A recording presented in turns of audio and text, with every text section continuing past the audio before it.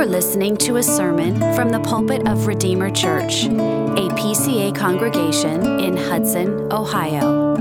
For more information, visit us at redeemerohio.org. During his public ministry, the Lord Jesus once quoted this Old Testament prophecy. The Spirit of the Lord God is upon me because the Lord has anointed me to bring good news to the poor, to bind up the brokenhearted, to proclaim liberty to the captives, and to proclaim the year of the Lord's favor. The original prediction anticipated the coming of the promised Messiah. He would be sent on a mission to openly declare the good news to sinners. And with that same notion in mind, the angel announced the birth of Jesus. Their news was proclaimed to lowly shepherds keeping their sheep out in the field at night. As the angel of the Lord appeared, the glory of the Lord shone around them, we're told. He appeared without warning, out of nowhere, bright and brilliant. And is anybody surprised that those poor shepherds were terribly frightened? The text says they were filled with great fear. Now, shepherds are men who are called to defend sheep, sometimes from lions, other times from bears. And so they're not easily spooked. But on this night in that field with this angel, they were terrified. They'd never experienced anything like it. He was a messenger from heaven. They didn't yet know that he had come not to judge them, but to encourage them. Imagine their relief when they heard the angelic announcement, "Fear not, for behold, I bring you good news of great joy that will be for all the people." These were good men, and yet they were despised by society, officially labeled sinners. So despised were they that they could not fill any judicial office or be admitted in court as witnesses. But like righteous Simeon, they were devout men looking for the Messiah. And I think what this does at least is remind us that the true worth of a person is not found in his position, but in his heart. And what is fascinating is what the angel said to these despised shepherds. He said, "I bring you good news." It's a Greek word from which we get our English evangelize. Originally, it was meant to signify to preach or to proclaim or to announce glad tidings. The word was often employed by the Greeks to describe a herald who would come to the city and announce the victory. The same word is used by the archangel Gabriel while he was speaking to Zechariah. He said, "I stand in the presence of God, and I was sent to speak to you and to bring you this good news." Evangelize. The Apostle Paul also employed it when referring to his commission that he received from Christ. He says, "Necessity is laid upon me. Woe to me if I do not preach the gospel." So the Lord sent this mighty angel with the gospel to evangelize these shepherds. And it illustrates to me, and hopefully to you as well, how the Lord loves to reveal himself to humble people who have no pretensions. The psalmist tells us he leads the humble in what is right. He teaches the humble his way. You see, God loves to reveal himself to humble, teachable, prayerful people. A proud person who already knows enough is one who cannot be taught. A haughty person who with no regard for others is one who cannot learn a lesson. But those who are willing to sit at the feet of Christ and to learn, he will teach.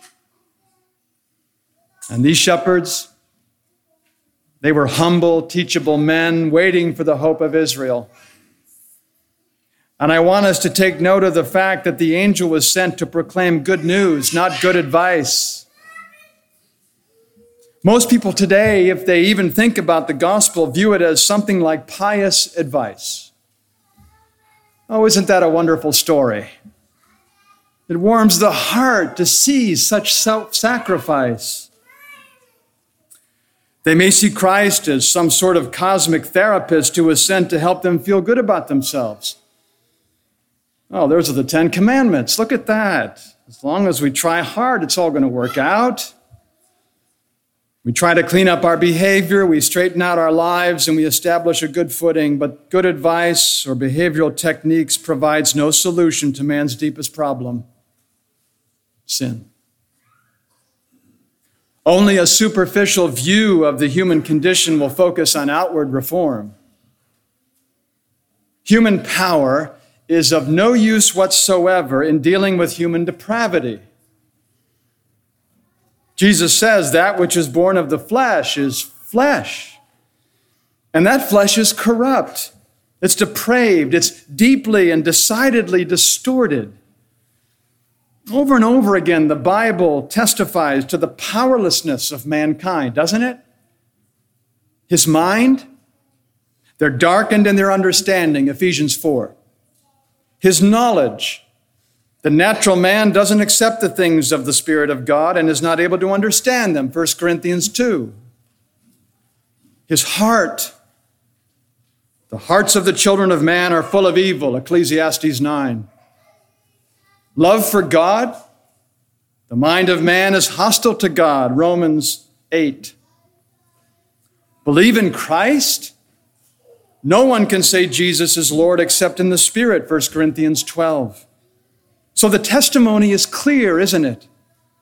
Scripture tells us that man is dead in sin and powerless to help himself. The reason for this is man's fall into sin. Adam rebelled in the garden. You know the story. And Paul says in Romans 5, death came into the world through sin, and so death spread to all men because all sinned. So no matter how hard we try, we're utterly helpless to save ourselves. And it's against that backdrop that the angel announced the good news to all who are burdened with sin. And what good news is it? Not just pious advice, mind you, it's actually good news. God provided a remedy for our deepest problem by sending his own Son. The Lord Jesus, who was born in Bethlehem, is the very Son of God incarnate. He came to live and he came to die and thus to sacrifice himself as a ransom for many. And this, the remedy, was made known to these shepherds by the angelic messenger. Not good advice about what you and I can do, but good news about what God has done. Don't you see? The incarnation of the Lord Jesus was our salvation coming to fruition. And that's the reason that it's good news and produces within the heart great joy. Sinners can rejoice. We sang rejoice over and over again. The humble, despised shepherds could celebrate, because though your sins are like scarlet, they shall be as white as snow. Though they're red like crimson, they shall become like wool. And the worst of sinners, if they repent and believe, they'll have their sins utterly cleansed, guilt removed, stain taken away, conscience wiped clean. And it's all available in the good news of great joy announced by the angel.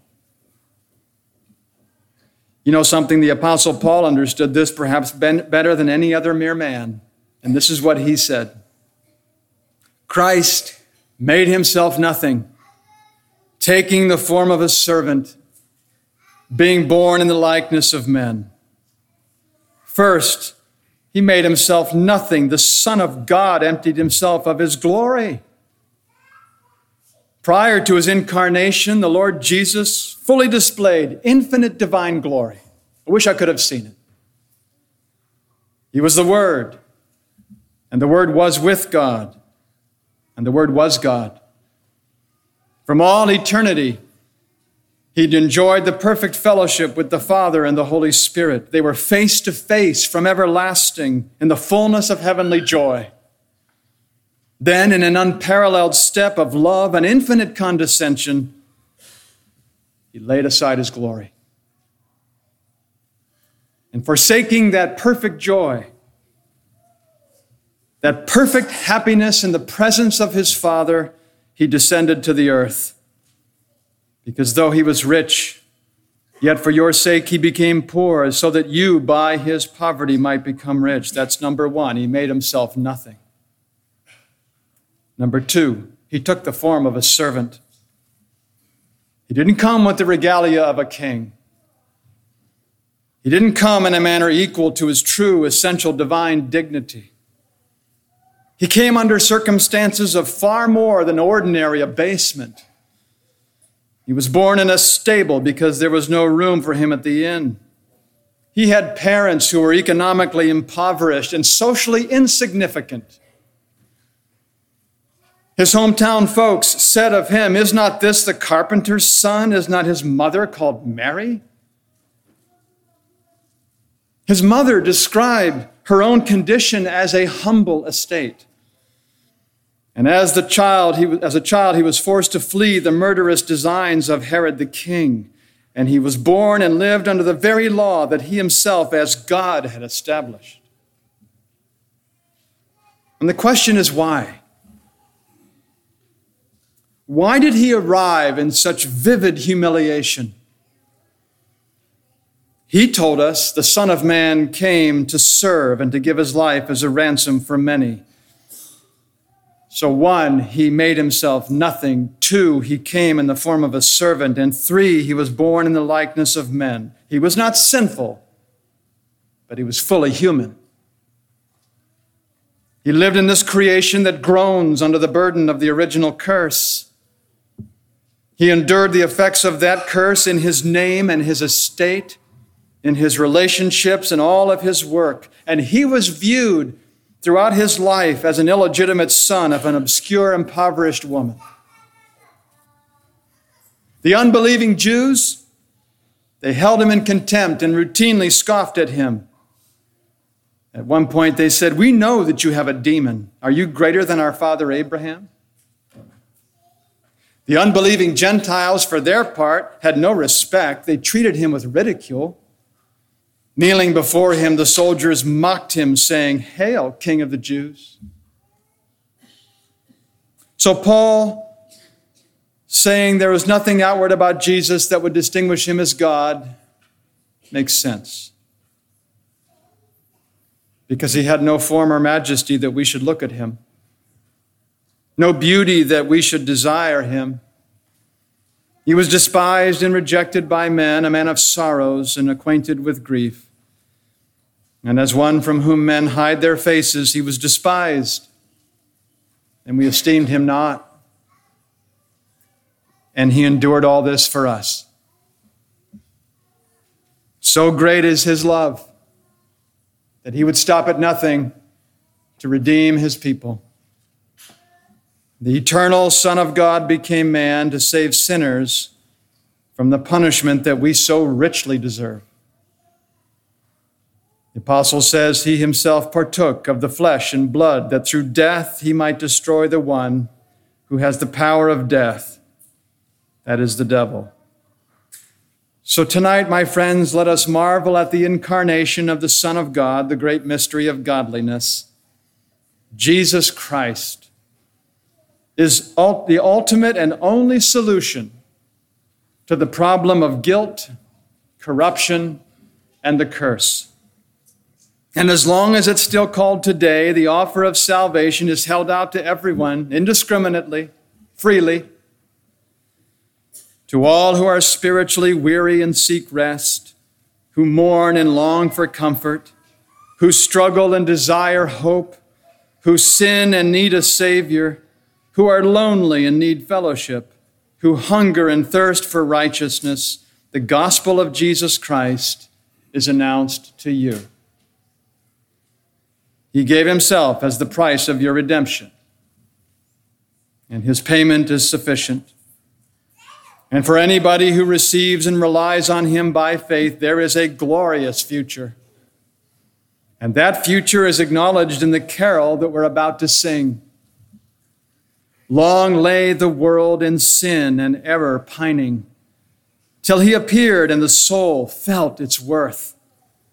A thrill of hope, the weary world rejoices, for yonder breaks a new and glorious morn.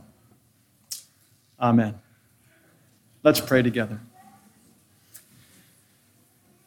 Our gracious Heavenly Father, we thank you that from the very depths of eternity, you and the everlasting Son and the Holy Spirit devise a marvelous plan to redeem your people.